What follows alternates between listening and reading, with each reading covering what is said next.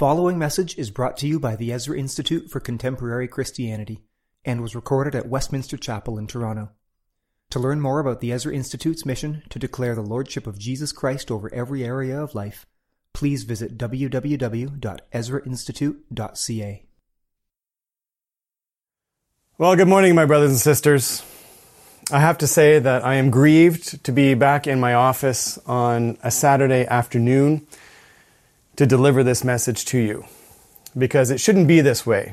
We should all be together in the sanctuary on this Sunday morning. Not me alone in my office on a Saturday afternoon, and not you in your homes on a Sunday morning.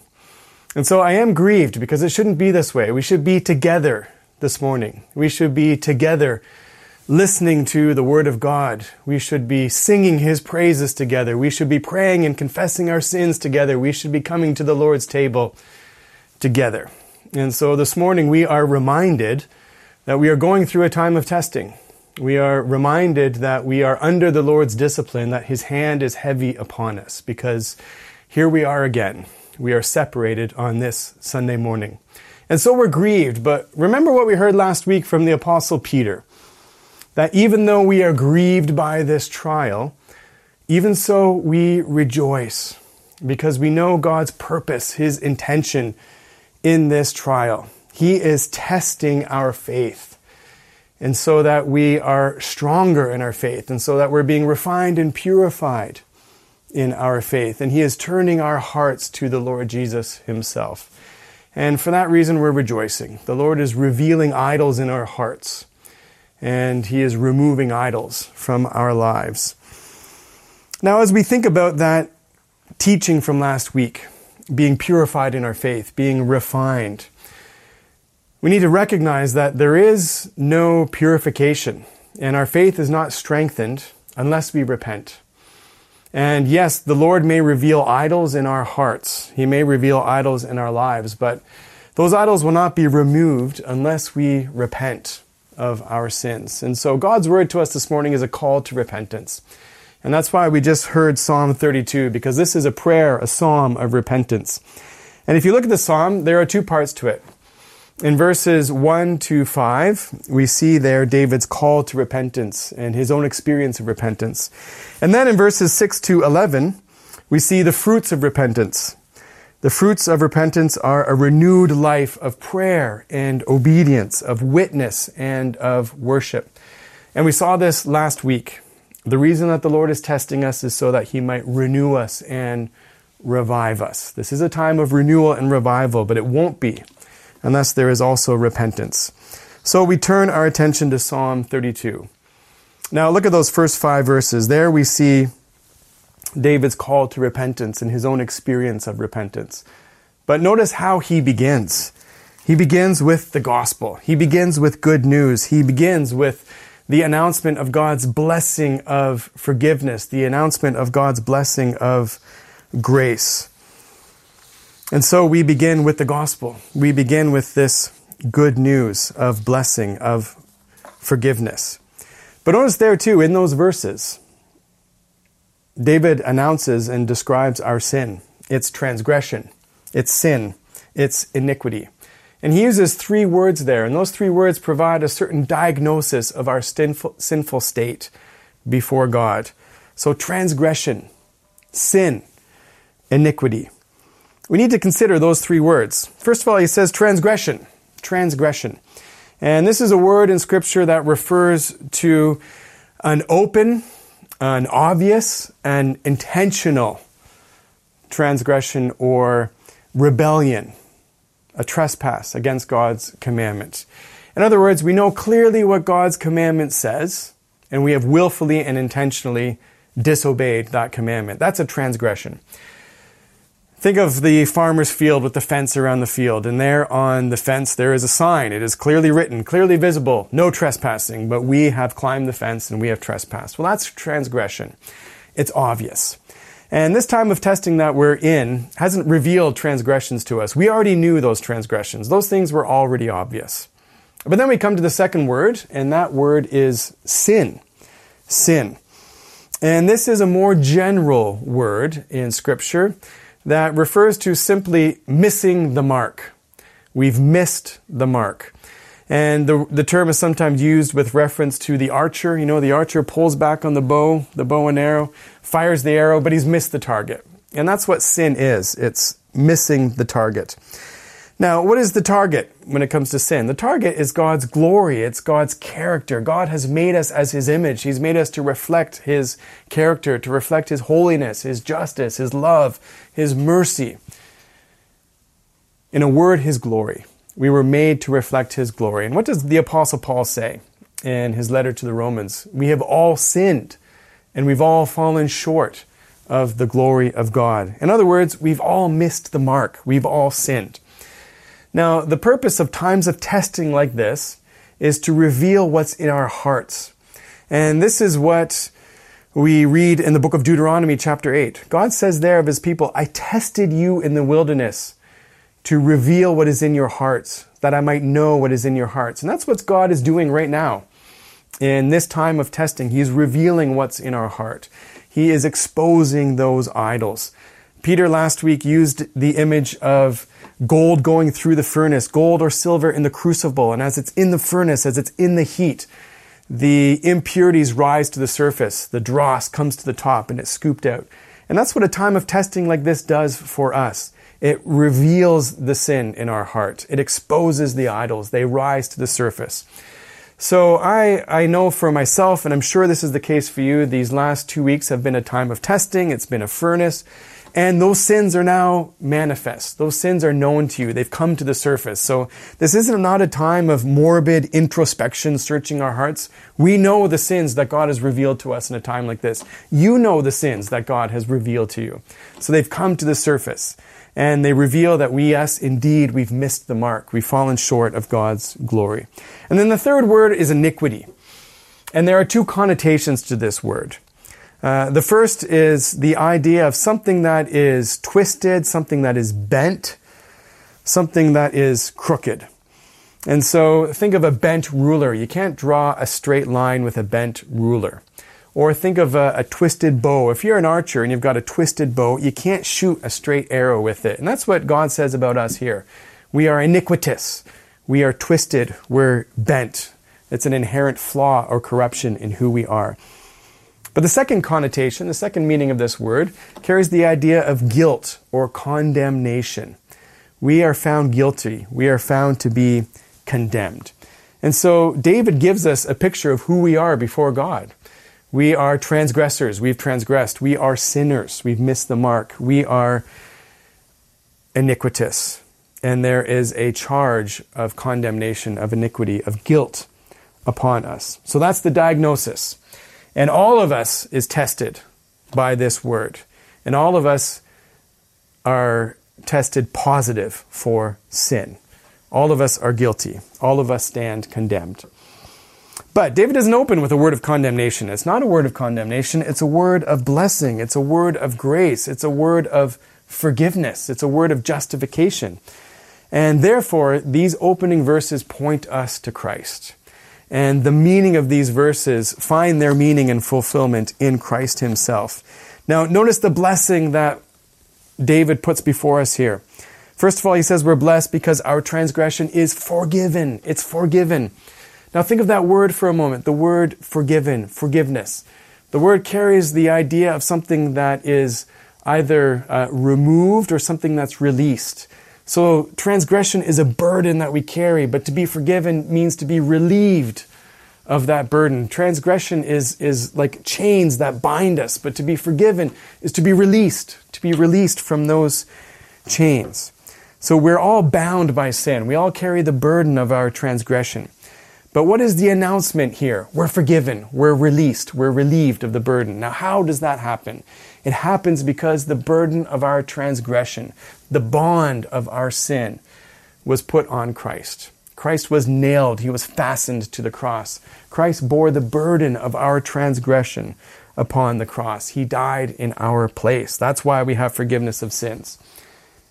Then David goes on to say our sin is covered. It's covered. The word there carries the idea of something that is hidden, something that's hidden away. Yes, Jesus was crucified for our transgressions. He was crucified and then buried. Our sin, our transgression was put on Christ. And then he was buried. He was hidden away. And our sin, our transgression, was buried with him, was hidden with him. It's covered in Christ. And then finally, David says, blessed is the man upon whom the Lord counts no iniquity. The Lord counts no iniquity. Yes, the transgression has been removed. Yes, the sin has been covered. It was buried. But 3 days later, Christ rose from the dead. He broke free from the grave. He left our sin there. And the announcement that is now declared in Christ is that there is no condemnation for those who are in Christ Jesus. Blessed is the one on whom the Lord says, the Lord does not count iniquity. And that's us in Christ. Christ was delivered for our trespasses. He died for our transgressions, and he was raised for our justification. And now the risen Christ puts on us his righteousness, his glory. The Lord counts no iniquity. So David begins with that word of blessing. He begins with that gospel. And it's a reminder that our repentance is always a response to God's word of blessing, God's word of grace. It is not the means by which we receive or achieve his blessing and grace and forgiveness. It's always a response to his grace. And David begins with that word of blessing. Now, David goes on in verses 3-4 to say that he was slow to repent. He knew this of God. He knew that God was gracious and merciful. Even so, he was slow to repent. He was silent. He didn't acknowledge his sin. He didn't confess his sin. And so what does he say? Because of that, the hand of the Lord was heavy upon him. And that's what we're experiencing right now as God's people. We are experiencing the heavy hand of God upon us. And the reason his heavy hand is upon us is because he is bringing us to this place of repentance. He's calling us to repentance. Yes, God takes us through times of testing to expose, to reveal, to know what is in our heart, and we've seen it. But he also sends us into times of exile, times of the wilderness. We are all separated this morning. We are exiled from the sanctuary. We're exiled from the congregation, from worship. And the reason for such times is clear in Scripture. You can read it in Leviticus 26. You can read it in 1 Kings chapter 8. The reason God sends us into exile like we are now is in order to turn our hearts back to himself, in order to bring us to a place of repentance. His hand is heavy on us right now so that we might repent. David knew the heaviness of God's hand. We are feeling the heaviness of God's hand right now. And so David says finally, and this is God's call to us today, finally he repents. He repents. Look at what he says in verse 5. I acknowledged my sin to you, and I did not cover up my iniquity. I said, I will confess my transgressions to the Lord, and you forgave the iniquity of my sin. Now notice, first of all, how David describes his repentance. I acknowledged my sin. I acknowledged it. God has revealed sin in our lives over the last 2 weeks. We need to acknowledge that now. Name it. Be specific about it. Don't be vague. Don't just say, God's doing some things in my life right now. We need to name the sin. Be specific about the sin. And then confess it. That means speak it out. And there's an opportunity for us with a trusted brother or sister to say, hey, this is what the Lord has been revealing to me in my life right now. This is what he's been showing me. Confess our sins. And then notice how personal this is. Look at the first person pronouns in this verse. I acknowledged my sin. I did not cover my iniquity. I said, I will confess my transgressions. It's personal. It's specific. This is not a time just for general prayers of confession. And even on a Sunday morning, you know that prayer of confession that we all pray together? That's a fairly general prayer of confession. This is a time to be specific. And it's my sin. I'm confessing. I'm acknowledging my sin, my iniquity, my transgression. And then what we will find is what David found. And you forgave the iniquity of my sin. That experience of blessing, that salvation, that assurance of forgiveness, it's personal. You will know it. You will know it for yourself. So David calls us to repentance. And then we turn to the second half of the psalm, and that starts in verse 6. We have repentance in the first half, then we have revival in the second half. And here we see the fruits of repentance, and here we see the marks of revival. It's a renewed life of prayer, of obedience. It's a new commitment to witness and worship. And maybe we can think about these fruits of repentance or these marks of revival with 4 words. Seeking, submitting, singing. Seeking, submitting, speaking, and sinning. There we go. I got the 4. All right. Seeking, submitting, speaking, and singing. So first of all, seeking. That's going to be the fruit of our repentance, our seeking after God. It's prayer. Look at verse 6. Therefore, let everyone who is godly offer prayer to you at a time when you may be found. So repentance just isn't simply turning away from sin, acknowledging sin, confessing sin. It's also turning towards the Lord Jesus, turning to Christ, seeking after Him. This is a time for us to be on our knees in prayer, seeking after Christ, seeking the Lord. Let's remember that He has called us to be a priestly people. We are priests. And part of the work of priests is to pray, to intercede for others. And this is a time where the church is called to pray. It's called to intercede. We need to be seeking after the Lord while He may be found. This is a time in which He may be found.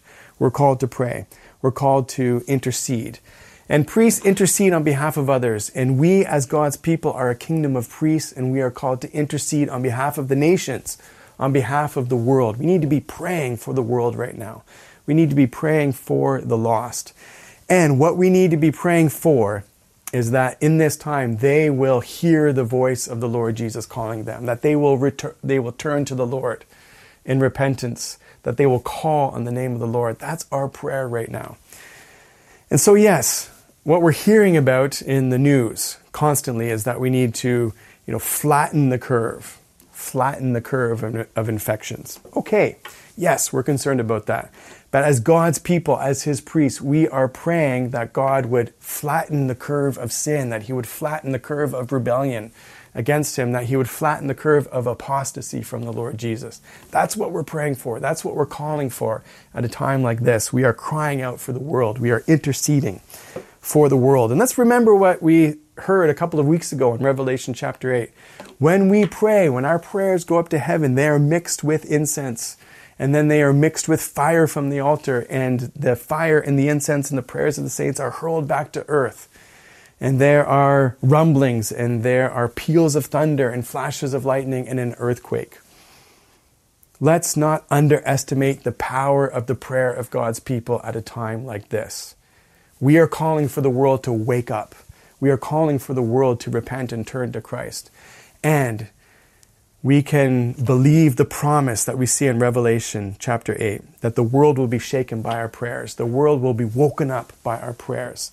Let's not be lazy in prayer. We need to seek the Lord while He may be found. And as we're praying, as we're fixing our eyes on Jesus, as we're looking to Him, we'll find that our assurance of His presence, our assurance of His protection and provision and peace will grow at a time like this. And look at verse 7. You are a hiding place for me. You preserve me from trouble. You surround me with shouts of deliverance. As we seek after Him, we'll grow in the assurance of His presence and protection and provision and peace. And notice there's a promise there. For us, there's a promise there. You surround me with shouts of deliverance. That's a promise. Because right now, we are not surrounded by shouts of deliverance. I'm here alone in my office while Micah Benucci's behind the camera. It's the two of us. You are in small groups. You're with your family in your homes. We are not surrounded by shouts of deliverance. And so let's also be praying that the Lord would call us back to the sanctuary, that He would allow us to congregate once again, that we may be surrounded by shouts of deliverance. Let's cry out for that. We should be longing for that and praying for that. So that's the first fruit of repentance, the first mark of revival. It's seeking the Lord. It's prayer. But then the second fruit of repentance and mark of revival is submitting to the Lord. Look at verses 8 and 9. I will instruct you and teach you in the way you should go. I will counsel you with my eye upon you. Be not like a horse or a mule without understanding, which must be curbed with bit and bridle, or it will not stay near you. We need to submit to the Lord. And here the Lord is saying, I will instruct you. I will teach you the way you should go. I will counsel you. And he says, don't be like the horse, the wild horse. Don't be like the mule that is stubborn, that has to be reined in with bit and bridle. And that's what's happening to the church right now. God is having to rein us in. God is having to curb us with bit and bridle because we haven't been submitting to him. He needs to break us. That's what's happening right now. And David is saying, don't be like that. Don't be stubborn. Don't be arrogant. Don't be prideful. This is a time for humility, a time for surrender, a time for submission, a time to submit to his word. And let's listen to his voice. It is the voice of the Lord Jesus, his word, his command that governs and directs our life. Let's listen to his instruction, his teaching. He will show us the way we should go. Let us follow him. Let us submit to his counsel because we know his eye is upon us. So, submitting. Thirdly, the mark of the fruit of repentance and the mark of revival is speaking. So yes, we are seeking the Lord in prayer. Yes, we are listening to his word and we are submitting to his instruction and his teaching. But we're also speaking. We're speaking his word. If you look at those verses, you can read them two ways, and we're meant to read them two ways. On the one hand, God is speaking. He's the one who will instruct us and teach us. On the other hand, David is speaking. The penitent one, the one who's repented, now he says, I will instruct you. I will teach you. This psalm is his teaching. He says the same thing in Psalm 51. After repenting of his sin, he says, I will instruct sinners in your ways. And so David is speaking to us now. And here what we see is God's calling on us. One of the fruits of repentance, one of the marks of revival, is that we are called to speak the word of God. And here's the question I have right now. Where is the church's voice in the present crisis? We are hearing lots of voices, but where is the voice of the church? What is the church saying? And is all we have to say in this crisis, is it simply a repetition of what everybody else is saying? Are we simply saying to the world, yes, we need to maintain social distance, we need to stay home because we love our neighbors and we need to love our neighbors? Is that it? Yes, we need to be looking out for one another, check in on your neighbor, offer to buy groceries. Yes, everybody's saying that. And is the church called to simply give its endorsement to that? Is the word of God simply an endorsement to that counsel and that advice? Is it limited to that? And this is my concern, that that's all the church is saying right now. We're simply repeating what the government is saying or what the chief medical officer of health is saying. Yes, we are a priestly people. Yes, we are called to pray. We are called to intercede. But we are also a prophetic people. Yes, we speak to God on behalf of the world. We do that. We're priests. But we are also a prophetic people, and we are called to speak to the world for God. And the world needs to hear the voice of his people right now. The world needs to hear the voice of the church. Canada needs to hear the voice of the church. Toronto needs to hear the voice of the church. People in your life, people that you know, your neighbors, your friends, your family, your coworkers, they need to hear your voice right now.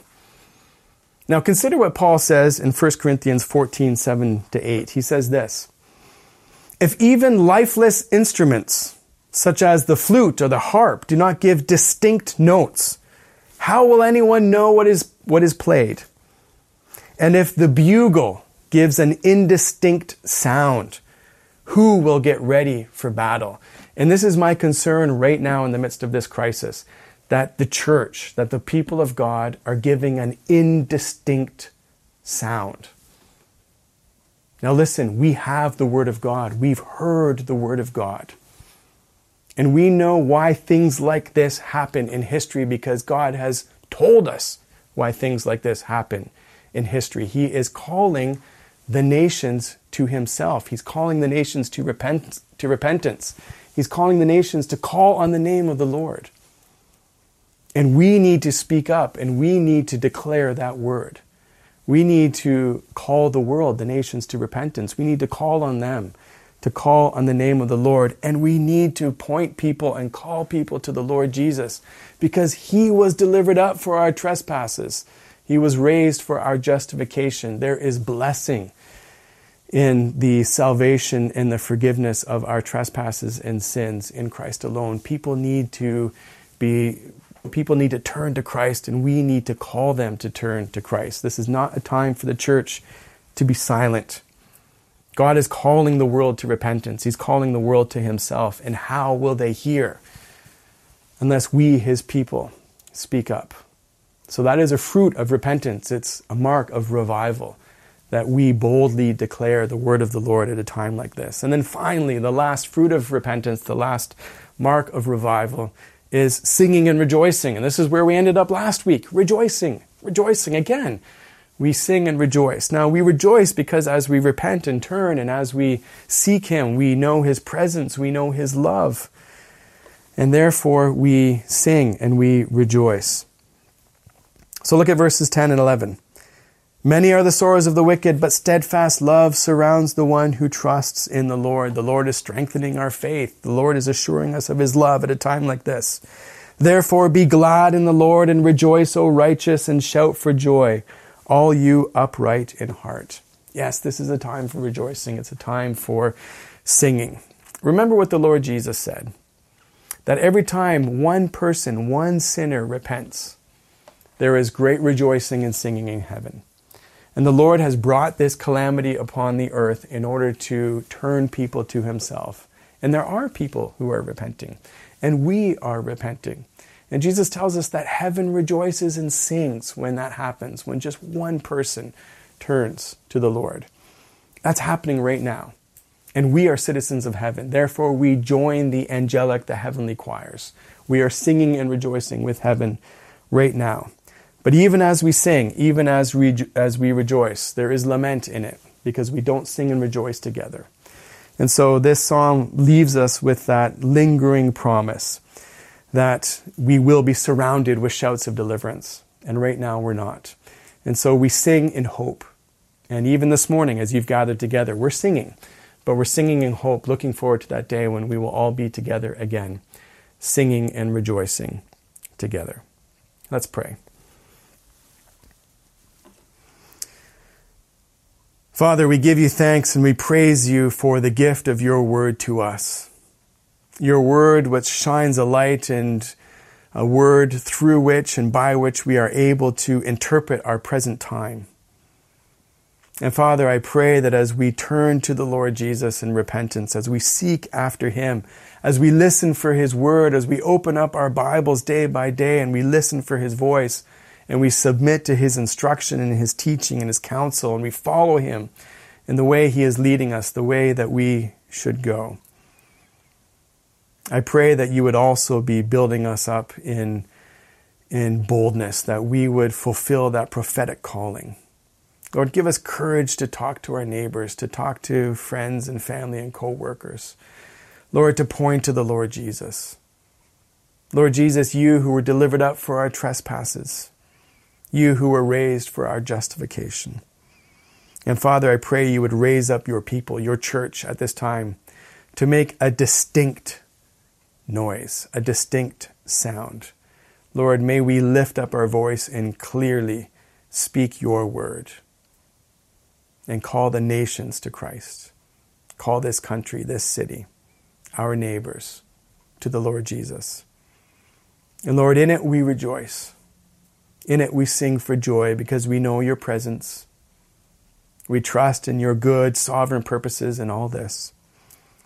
But Lord, we also sing in hope. And we long for that Sunday morning. And Father, I pray it would be soon, where we are gathered together again to sing your praises. And so, Father, I ask for your blessing upon each person listening to this. each one of my brothers and sisters in the life of this church, and for all your saints in this city, in this province, in Canada. Father, I pray that we would abide in your word, that we would know your presence and love, and that you would equip us for every good work at this time. For we ask it through the precious and powerful name of the Lord Jesus, and we ask it by his Spirit, by your Spirit. Amen. This message has been brought to you by the Ezra Institute for Contemporary Christianity. Please feel free to share this content, but do not charge for it or alter it in any way without the express written consent of the EICC. For more resources, please visit ezrainstitute.ca.